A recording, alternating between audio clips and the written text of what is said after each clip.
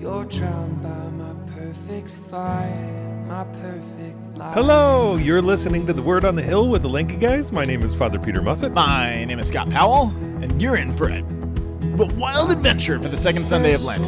Yep, dude. I don't know why I said You know what I've been doing a lot recently? that. Sacrificing your firstborn son? Sharpening things, actually. Oh, interesting. All right. Yeah, It's like applicable. Yeah, like I've realized how obsessed I am with the sharpness of things.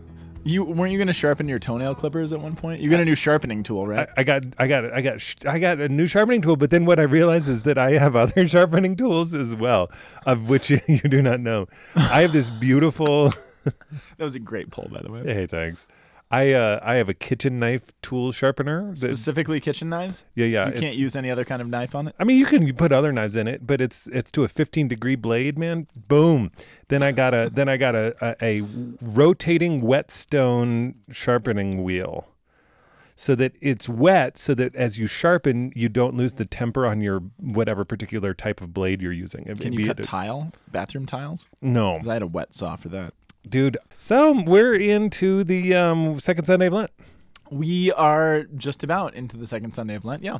I mean, we're preparing for the second Sunday of Lent. We're preparing for the second Sunday of Lent as we speak. Yes. Our first reading today is from Genesis 22, verses 1 to 2, 9a, 10 to 13, 15 to 18.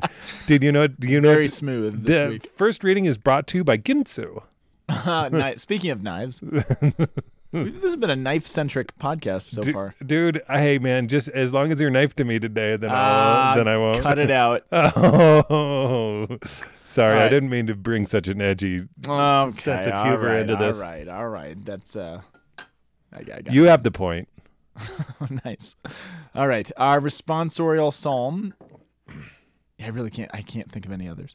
Our responsorial psalm is coming from Psalm 116, verses 10, 15, 16 through 17, 18 through 19, and the response itself is verse 9, although it's written out in long form for some reason. All right, anyway, verse 9. Okay, our second reading is Romans 8, 31b to 34. Did you just say it from memory? You No. were looking at me the whole time. You dead stare. You stared me down. Okay, our gospel is from Mark chapter 9, verses 2 through 10, and that's that. Yeah, That's all we got. So, dude, okay, so I was hanging out this morning as I was studying. Okay, talk to me. And I was like, okay, yeah, God, Abraham. Okay, next responsorial psalm. I'm like, okay, yeah, then we're looking at the thing, and I'm like, oh, Son, God, hand him over. Okay, Romans got it, and I'm like, Mark, Transfiguration. Okay, and I something in my heart got revealed of my presumptiveness towards Scripture. Okay. Every once in a while, it creeps in to where you're like, I know what's happening. Yeah. Versus like, That's how I felt with Jonah a couple weeks ago. yeah. Like, Jonah, he got swallowed by a whale and vomited. Yeah, but there's this something where like I actually like I really love the exercise of doing this because it makes me reconsider and re-reverent towards God's word, that as if there's not something new to discover, as if all of the literature from the entirety of Christian history does not say that the unfathomable riches of Scripture are always present, even though sometimes you don't have the heart to do it. okay. Yeah. You know, because it takes heart to go and say, like, is there something new for me here? Yeah, absolutely. And to be open to seeing it, Right. finding the new. Yeah. Well, so what do you got? Because I got stuff. I wanted to hear the context because Okay, the good. truth is that I was feeling a little bit blind to them because of my knowledge of them, which is which is a good thing. That's why I think that why we're supposed to study Scripture together. Okay. Yeah, the havarim. Let's havarim it then. Havarim it. That's not the verbal form. I mean, because I have some connections, but I need to like. And I don't have many connections. I just have context. Okay. So this is great. All right. Well, here, and we know this. I think the most important thing to note about this, first of all, Okay, if you look at the story of Abraham, right? Yeah. What Abraham is renowned for his faith, right? He trusted God when he couldn't see what the future was gonna hold, right? Right. So this is the guy who God came to, and he's like, I want you to leave your home and your land and your father's, ancestral home and your kindred and everything else, and I want you to go on the road. I want you to pack the U-Haul, get on the highway, and I'll tell you where we're going when we get there. Once we're started, just go that way really fast, and if something gets in your way, turn. Yeah, basically. But only if I say to turn. Right. Because he turns a couple times when he should. He takes a couple exits he shouldn't have taken. Yeah, dude, I'll tell you what, man. Yeah. She's my sister. What did you say? Exodus. Did you know if you go to Greece and you're traveling on a highway, you know what the signs to get off the highway say? No. Exodus? Exodus. That's the Greek word for to exit. No, they don't. No, they totally do. So he goes to Egypt in an ill-fated trip. Anyway, lots of connections. I know, and then he pretends that his wife is his sister. So bad. Dude, I mean, this is one of those wonderful stories. I mean, it's a hard story, but it's wonderful in the sense that you can look back and be able to, in hindsight, kind of put all these pieces together. I mean, one of Abraham's huge downfalls is that he doesn't trust God with the son that God promised he would give him. He has an affair with his wife's maidservant, this woman Hagar, and she ends up having a child, Ishmael, and they kick him out. And it's this mess, this disastrous thing. And you got to think to yourself, okay, wait a second, where did Hagar actually come from? Do you remember? Egypt? Yeah. Where shouldn't Abraham have ever gone? Egypt? Egypt. So how did he get this maidservant who was from Egypt? Oh, that's the place they shouldn't have gone in the first place. He probably shouldn't have taken a slave from there and brought her home with him. But you put it all together and you're like, oh my gosh, this is such a tangled web of bad decisions, that kind of come out. And this is the spiritual life, right? All of the, it's Jesus saying, if you're faithful in small things, you'll be faithful in the bigger things. Yeah. And it's the little things that turn into the big things. And that's a big part of Abraham's life. But what I love about Abraham is his whole life is like, it's like, what do you call those things in the hospital? Roller coaster. No. EKG. Yes. Yeah, but they're a heart monitor, right? Yeah. The constant, which is an EKG, yeah. But the constant up and down. So he has these horrible falls, and then he's got these great heights as well. And I love it because it's the story of our lives, right? These really low lows and these really high highs. And we kind of get to this point now where Abraham has been waiting, I think it's like 25 years or something, this long time that God has been promising him. What did he promise? He promised that he's going to have a child. He's not just going to have a child, but descendants that are as numerous as the sand on the seashore. And then he's going to have land, and he's going to have a great kingdom coming out of his descendancy, and he'll be a blessing to all the nations. And he's waited decades. And finally, he has the son of the promise. He has Isaac. And he's named that because it seemed like such an absurdity. They waited so long that his wife Sarah actually laughs when the angel says she's going to have this child, and Isaac means he laughs or to laugh. So, and then he finally has him. And so the whole story of Abraham has been, number one, God saying, will you trust me with your past, right? Will you leave your father's home? Will you leave your ancestral place, your past, and get on the road and follow me? Will you trust me with your past? Will you trust me with your present? Right now, will you keep moving forward even if you don't know what the next step is, right? Yeah. And he's been more, faithful to some degree on that. And now we get to the third aspect, which is, will you trust me with your future? You've trusted me with your past. You've trusted me with your present. And now I'm going to ask for your future. You've been waiting for this child for so long. And now I'm going to ask you, are you willing to follow me, as far as it goes? And so Abraham is asked to take his son up to this mountain called Moriah, Moriah was actually a mountain range. So we're not exactly sure which one it was, but it's probably somewhere very close to Calvary, if not Calvary itself. It's the range that surrounds Jerusalem. So that's where we're at. And I think the most important part of this story, there's three things I think are important about this story. Number one, this is the one that gets missed, I think, most often, is the age of Isaac when Abraham takes him up on the mountain to be sacrificed. He was like 7? No, I'm just you're kidding. joking. You know this, right? I do. And we actually know his age because we know how old Sarah was when she gave birth to him. Genesis is really careful to give you the ages of Abraham and Sarah as it goes through the story, almost like in a nitpicky way. And you're like, why do you keep telling me this? But there's a good reason. So she has Isaac, I think, when she's 90. She dies when she's what? Which is that's intense. I think of Agnes, like our local 90-year-old. Our local 90-year-old. It's a little bit weird, right? You're like, I asked, actually, I went to Agnes and I was like, it was a scripture like this where Sarah had Isaac. And I said, hey, Agnes, how would you feel if you were pregnant right now? What'd she say? The 90-year-old. And she just laughed in this like in this this a total absurdity, because it gave her this weird meditation, and it gave everybody who's standing around a weird meditation too, because it was so absurdist. What does Isaac's name mean? Laughed. Why is he called that? Because she did. That was the response to being told the exact. I mean, way to embody literally the story. Totally. Right? That's why you just got to do it. Yeah, that's good. So next time you meet a 90-year-old, just be like, "Hey, have you read that Abraham story? Are you feeling okay? You look pregnant." Don't say that to anyone. Anyway. All right, so she gives birth when she's 90, which is wild. Don't ever do that. We know that she dies at the age of 127. We also know that she dies while Abraham and Isaac are on this journey up to Mount Moriah. And some of the ancient rabbis actually said that she died of sorrow because she doesn't think that Isaac's coming back. Like, she knows what Abraham has been asked to do, and she dies out of sorrow. But the point is, she dies when they're on this trip, which means if he was born when she was 90, if she dies at 127, and she dies when they were on this trip, then how old is Isaac when he's going up the mountain with Abraham? 137. 37. Yeah. He's 37. Or we don't know exactly how long the journey took, but he's in his mid-30s at the best, right? Which, to me, for those of us who were raised on this story thinking kind of, here's Abraham hauling his little child up the mountain to be sacrificed. No, that's actually not what we're dealing with. We're dealing with a man who is 100 and something, he's like 137, I think, then. He's super old. He's got his strapping mid-30s son who is literally carrying the wood for his own sacrifice up the mountain that may very well be Calvary. So you have a mid-30s man carrying the wood for his own sacrifice up a mountain toward his death. And all of a sudden you have this, which is interesting on a typological level. But it's interesting because, I mean, frankly, who has the upper hand in this story? The 137-year-old or the mid-30s man who's probably strong and adept? It's not so much a story about Abraham who's kind of hauling this helpless son up to be sacrificed.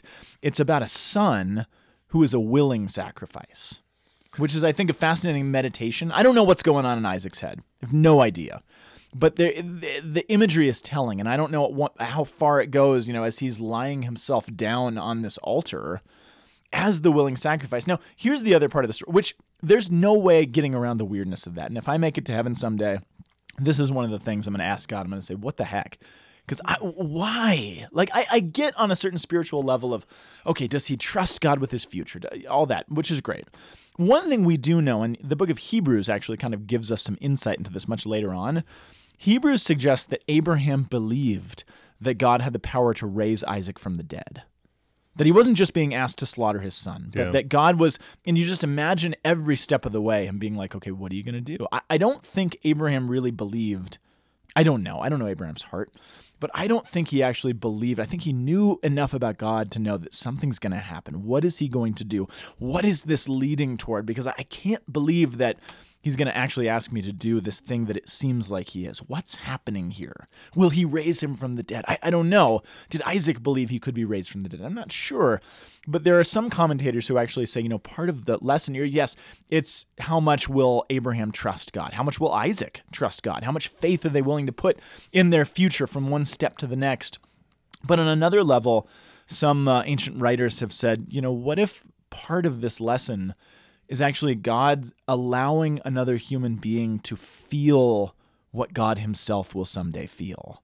Because the difference, of course, in the story is that there's no hand to stay, the evil one when Jesus, God's only begotten son, is slayed on the same mountain, presumably. Absolutely. And could it be that he's actually allowing a human being into the very heart of God to actually feel that God himself will actually feel and do? That's a fascinating meditation. Now, why does God do that? Why does he allow it to go so far? I don't know. And again, I'm hopefully going to ask him about that someday. But I think there's a lot there to kind of dig through. Yeah, my real fascination and the connections that I'm making from all of these readings is sonship. What does it actually mean to be a son? And this is what kind of, Jesus makes a very strong proclamation. He says, He says if you have to have a faith like a child, that we're all destined for that. Yeah. And to really actually trust your own father, like, you know what I'm saying? Like to the point on where your father is like, hey, God himself will provide the lamb. Right. While you're tied up and the oil's getting poured and It's cool, trust me. Yeah, it's cool. Here, move your arm so I can tie it a little tighter. Yeah. It's cool though. Trust us. And like, don't just trust me, but trust God. Yeah. I trust God, and like I'll tell you, when you Isaac has, 37 years, you've gotten a chance to really see your father suffer. Yeah. You've gotten to see the full dynamics of how you relate to your mom, how he relates to your mom. Like that's got to be a weird relationship after the Hagar incident. Yeah, you know what I'm saying? There's some weird difficulties. There's here. real dysfunction that's going on, yet there's faith in the middle of it. Right. And I find recently that the things that inspire people like tremendously are the Chinese guy, I think we talked about on the podcast, who had the opium addiction. Yes. Who went to daily mass and didn't receive communion, but then he prayed that he would be a martyr so that he could get into heaven, and then he was the last of his 9 to like be martyred. And it's like, I watch how much he inspires people in the same way where we look and we say, God does not despair of our dysfunction. God does not despair of our dysfunction.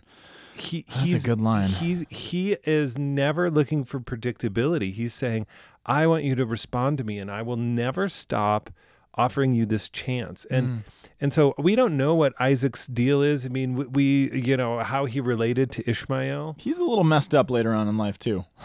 Isaac? If you read the rest of Isaac's story. Really? You're like, oh, he might have gotten pretty messed up on that mountain. In his own little ways, Well, yeah, because like that amount of trust, and then seeing that his father was willing to slit his throat. Yeah, that's a little complicated, huh? It is, but the angel stayed him, and then they sacrificed the ram, which is really important to remember if you're a CSU person. I'm sorry, that was a dig. I love all you CSU people. It's important. It's an important insight. But like, I always thought that we should have put that on a T-shirt for the CSU. Just a verse, even just the verse. Just the verse, and then he sacrificed the ram. God himself will provide the lamb. And because he was moving on. But I love that they blow the shofar before the temple sacrifice to remind God that the Lamb of God has not yet been provided. This is one of those things where it's like, I know this scripture so well, and it is so transformative to find a new angle and to try to understand and to dig in to say, like, what does it really mean to be son? And to have not just the direct relationship with God, but having the secondary relationship to say, I will trust that God is acting in another. Yes. And that is the most humble to me that I could possibly imagine. Is to say, I believe that God is acting in another, not just that God is acting in me, but that God has a will for me in another. And as a priest, you get trained, and they say the will of God comes from your superiors, and so you have some training that you can kind of come back to on that. But to allow yourself to be that vulnerable, right? To really be son, is really, especially when it looks like it's going tank. Well, that's a really interesting insight that I hadn't really considered. Yeah, so I hadn't thought about Isaac from that point of view. but I think it's actually an interesting lead into the psalm, because what is, I don't know. I mean, what is the response to this? I will walk before the Lord in the land of the living. And I got to imagine that something like that, the psalm wasn't written yet, obviously, but something like that's got to be, I hope, I like to imagine is reverberating through Abraham's mind as he's thinking of death. And he's fearing what he's going to have to do, and he's wondering how God is going to stop this. No, I'm going to walk before the Lord in the land of the living, because that's who my God is. He's a God of the living. I don't even know about the resurrection yet. That's not even a blip on the radar screen. But I know who God is, and I know he's a God of the living. And he seems to be calling me to something of death. And there's got to be more to it. There's something more. And I just imagine him step by step. I'm going to walk before the Lord, who is the Lord of the living, in the land of the living. I don't know, this juxtaposition which is kind of the juxtaposition of the Christian faith, right? It is. It is. In a world surrounded by death, in a world surrounded by chaos and sin and the things that tear down, we say, no, we walk before the Lord in the land of the living. And we walk through the valley of the shadow of death, which is a great explanation for our culture and our society, saying, nope, but we believe in a God of the living. Even when I can't see it, even when I don't know what that looks like. Well, notice that it's the shadow of death. See, yes, it's not death. it's not. It's the Because shadow. all death is God's little shadow to freak us out with. Well, because the victory's won. Yes, right. And so there's a passing shadow, but it's a vapor, and it will go, and we remain within the land of the living. And we walk. Even I love the imagery of the walking. It's not just the remain. We're not just dwelling. Like, we're moving forward. This is Abraham, right? Abraham never stands still. He's like, Abraham, start moving. You don't know where you're going yet. It feels like you're losing all these things. There's death around you, but walk just one step after another, which is really the same, leave your father's house and your kindred and everything that's safe and comfortable. Just start moving one step at a time forward. I will show you, which is really the same movement of what he's doing up Moriah. Just put one step in front of the other. I'm going to show you. Right. Trust me. Right. This looks like a huge loss, but trust me. Which is really interesting because that's like productivity, stuff, like concepts in the business world, especially are saying, like they say, don't worry about the whole project. Just say, what is my next step? Like it's always this certain sense in where we can get super overwhelmed with like how to eat an elephant. It's one bite at a time. Slaughter my son. Check. Get some wood. Check.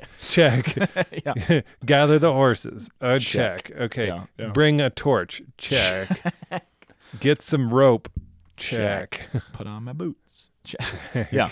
Yeah. Which in a certain sense, it's like, oh my gosh, because it's terrifying in each one of those moments, and you say, will God show up? Will God show up? Will God show up?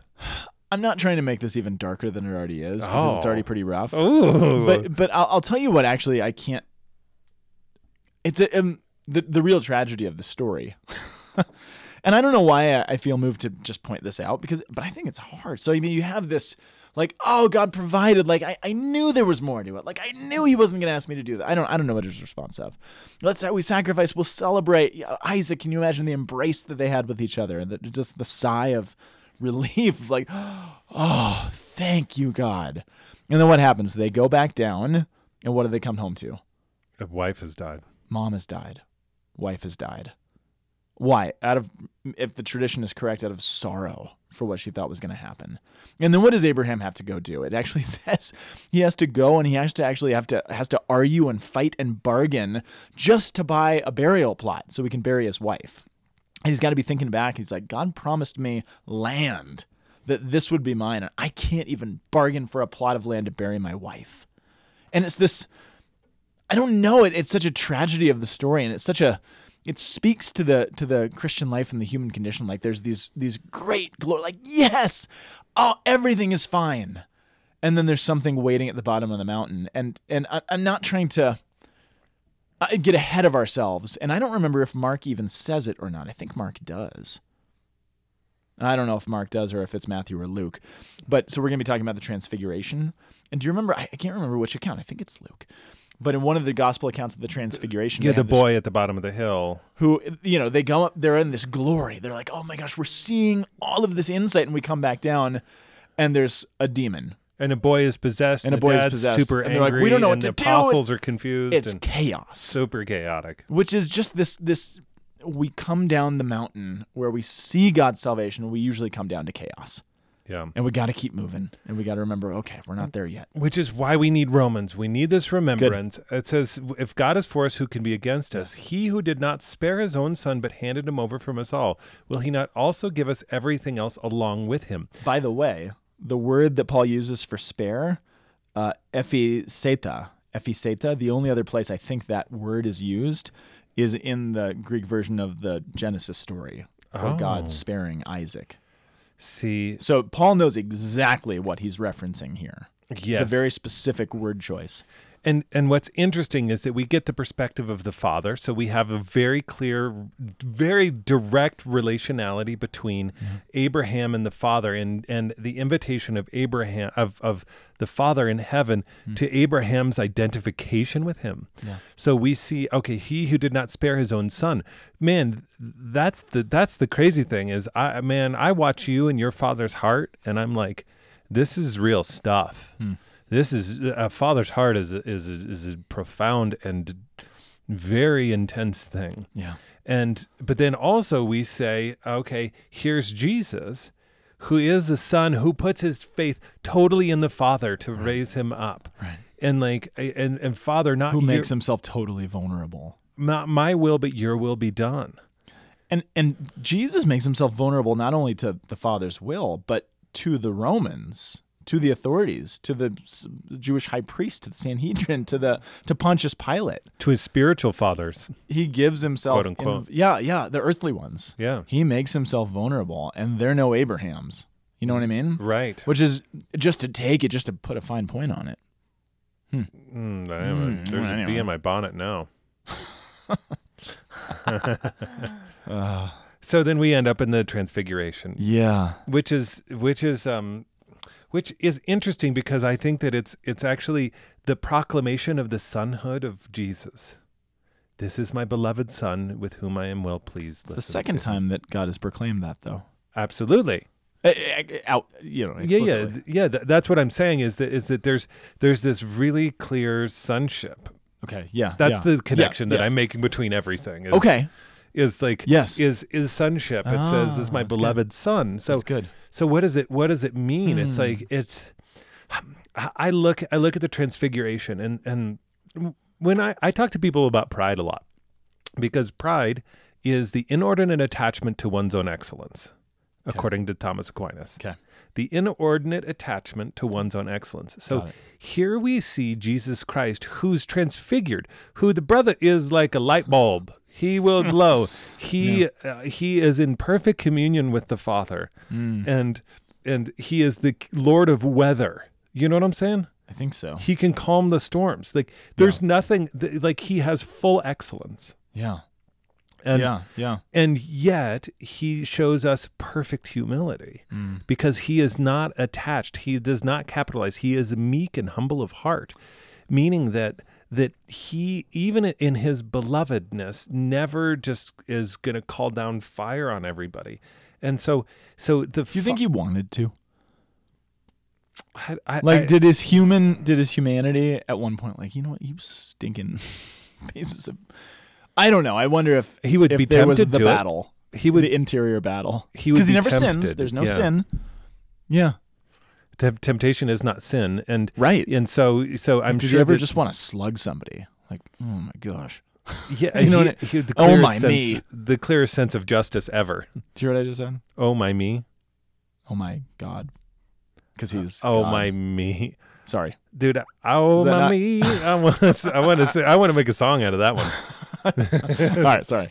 So it's like I look and here's Jesus and his proclamation in his massive excellence, total communion, and belovedness from the Father, going and we know descending into radical chaos. It's this thing to where we know that even in our sonship, now that goes for men and women, we are called to be incorporated into the Son. We have been brought into the mystical body of Christ. That's what we're called. Yeah. That we are not alien from the Father. He believes in, he loves us, and he proclaims his belovedness to us. But it doesn't prevent him from asking us to go through really intense things. Yeah. It doesn't like, which is always the great confusion in the spiritual life. You're like, why, Lord, me who believe in you, who are willing to follow after you, why are you giving me the cross? And that's the thing is like so radically confusing in the spiritual life. Every single one of us have to go through it. There's not a single one of us where we're not going to actually be invited to be identified with Isaac in relationship to Abraham. Well, yes. Even take it a step further, though. Oh, No, you're right. I mean, everything is you're right, but maybe not take it a step further, but concretize it. We talked about, when in the Transfiguration, when they come down off the mountain, there's chaos reigning. But and again, Mark gives you a slimmed down account of the Transfiguration, which is what he does. He's a shorter gospel. He's got less time. He's in a hurry. Right. But there's other versions of the Transfiguration where we can learn more information. And in Luke's, I think it's in Luke's. I think Luke is the most explicit. Matthew is pretty good too. But when Peter, James, and John go up on the mountain with Jesus and they see, well, let me reframe that. What is ultimately, I mean, from a Christian point of view, what is the purpose of God leading Abraham and Isaac up on the mountain? I mean, what's the whole point of that? Prefiguring the sacrifice of Jesus on Calvary. Yeah, it's pointing us toward that, right? Ultimately, that's what it's doing, which is great. But the Transfiguration, again, we've got an interesting. It's not a similar scene, but there's some parallels here, right? So they go up on this mountain. There's this moment of glory. They're like, "Oh, we see it, we get it." Abraham and Isaac, I'm sure, were like, "Oh, we get it now. Thank you, Lord." They say, "Thank you, Lord. It's good we are here. Let's build some booths." It's probably the Feast of Tabernacles, which they want to spend up there. That they want to build tabernacles. And Mark doesn't tell you this, but do you remember, according to the Gospel of Luke, what Jesus and Elijah and Moses were discussing? His exodus. Which, finish that sentence though. Luke continues that sentence on. They're discussing his exodus, which he was going to accomplish in Jerusalem. So what's his exodus? What's exodus? Well, it's a movement from slavery to freedom. It's a movement from being landless to having a promised land. It's going from the highway to an off-ramp. Highway to an off-ramp, right? And Moses is conveniently there. He's like, "Oh, I know something about that." But I mean, it's the passion. That what they're speaking about. What is his exodus? The movement from slavery to freedom. He's going to set us free on the cross outside of Jerusalem. So what is this glorious moment of the Transfiguration ultimately pointing us toward? Well, they're not just talking about how glorious they are. They're not just talking about how lit up they are, how neat this is. They are discussing Moses and Jesus and Elijah. They're discussing the passion. The purpose of the Transfiguration is to point ahead to the crucifixion and the passion. What's the purpose of God leading Abraham with Isaac up on Moriah? It's to point ahead toward the crucifixion. It's not about those moments in and of themselves. It's to point ahead, and that's precisely what the apostles don't get. And maybe that's why God allows them to go down into chaos. Because you're like, did you not hear what we were talking about up there? Like, we're not just talking about, look at how great I am. Look at how neat everything is. Hey, there's lights. No, we're talking about something pretty intense that's about to take place. And maybe because you don't feel the weight of that yet, I'm going to let you in on some of the chaos that's reigning that should give you an insight into what it is exactly I have to defeat. Yep. And I want you to feel, and part of what Mark is doing, there's so many demons and things like that in the Gospel of Mark because Mark wants us to feel the weight of what Jesus actually had to defeat. You should feel the weight of the pain of the story of Abraham and Isaac. You should feel the weight of the pain of all these demoniacs and everything that are running around in Mark. And you should feel it because it's hard to see the value in the cure to something that you don't know is a disease. So you got to kind of feel the weight of this to understand really what Jesus is setting us free from. Dude, I've been watching movies recently. Is that new for you? No. And but I've noticed that almost every movie has as this pivotal moment somebody's death. And the weight of death. Now, physical death is one thing, but the weight of spiritual death is something that we actually are not grasping culturally anymore. Okay.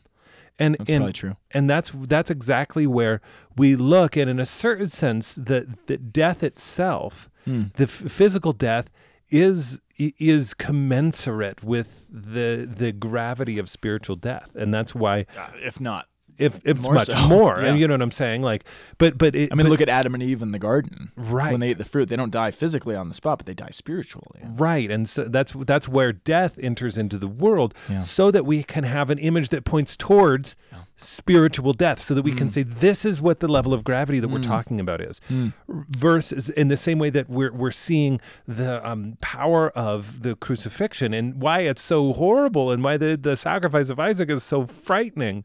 But yet but why salvation is so powerful, and why the enemy that's defeated, being death, is so palpable and powerful, and boom. Ooh, it's a heavy one today. I mean, is there some sort of problem with the gravitational field in the future? That's heavy. It's heavy, Doc. What'd you do? Jump ship? Hey, give me a tab. I can't give you a tab unless you order something. For the 5 of you that are in on the joke, then. We're all having a great time together. Hey.